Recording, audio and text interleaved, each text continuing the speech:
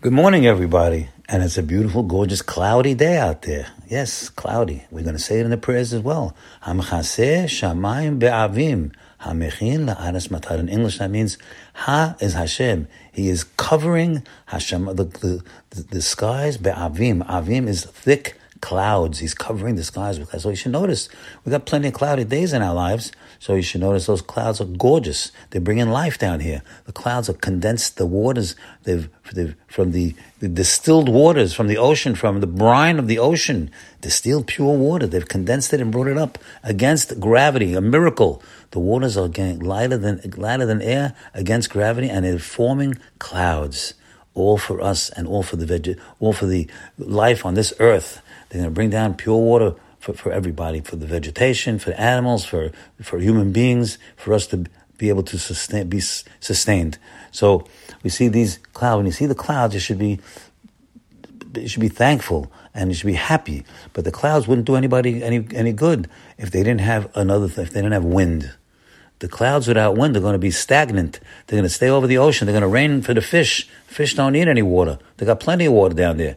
So we have to know that there's clouds, and they're conveying the conveyor belts, and they're bringing it all the way over by virtue of the wind. And the wind is a big miracle in and of itself. Nobody knows where the wind is coming from. So over here we are learning life's lessons, and we're going to start off with the Pirkei Avot, which tells us Al Shlosha Devarim Ha'olam Omed. The world stands on three fundamental principles. Three. Ala Torah. The world stands on Torah. Without Torah learning, that means. Without Torah learning, there is no world. There'll be no world. So when you go into the Beit Midrash, when you go into Shul and you learn Torah, you are upholding the world, my friends. You have to know that. That's a fact. You're upholding the world. You're keeping the world going. We're keeping the world going by learning Torah. Ala Torah. The next one is Al Avodah. Avodah literally means work, but it really meant work in the Beit HaMikdash. And it really actually meant making sacrifices in the Beit HaMikdash. Slaughtering animals in the kosher right way in the Beit HaMikdash. That's called Avodah. But over here, we don't have any Beit HaMikdash, so we're not slaughtering any animals. So it's supplanted by prayer. Now, that means tefillah. What is a prayer? Prayer doesn't mean, what is prayer? So we're going to see that word prayer right here, the right definition of prayer from Yaakov Avinu. Yaakov Avinu is going to meet with Ephraim and Menashe. He hasn't seen him for 22 years. He hasn't seen his grandchildren. He said his son, he didn't see Yosef for 22 years. Finally, the day came, and he's going to see his son, and he's going to see his grandchildren, two grandchildren. They were brought up in Egypt. He didn't know what they were going to look like.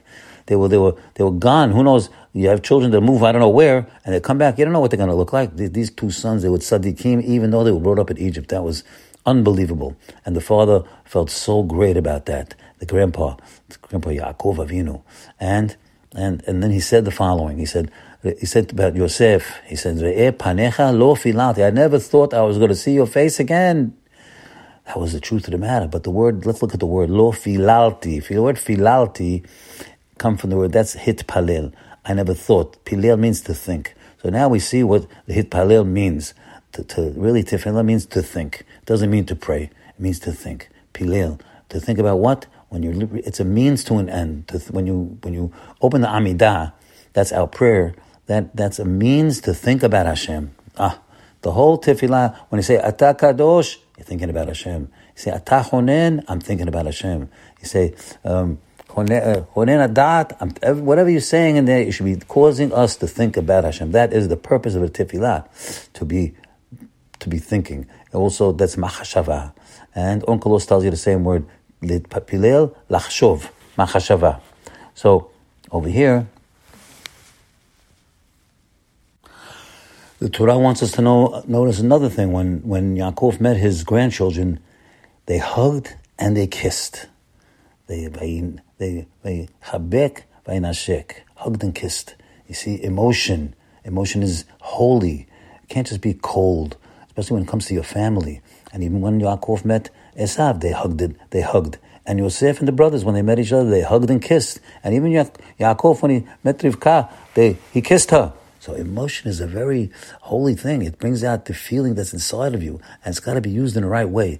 We don't take holy emotions and cry over silly things. That's a waste of emotions, certainly. So we're seeing over here that the Holy Family, the conduct of this family, that they express their affection by kissing and embracing, just as Divi and Esav and Yaakov and Yosef and the brothers. Instead of being cold philosophers that are ashamed of emotions, our fathers expressed their love by acts of demonstrative affection, and thus they served Hashem by encouraging the feelings of kindliness with love, which cause perfection of the soul. You hear that? That using your emotions in the right way, it causes perfection of the soul.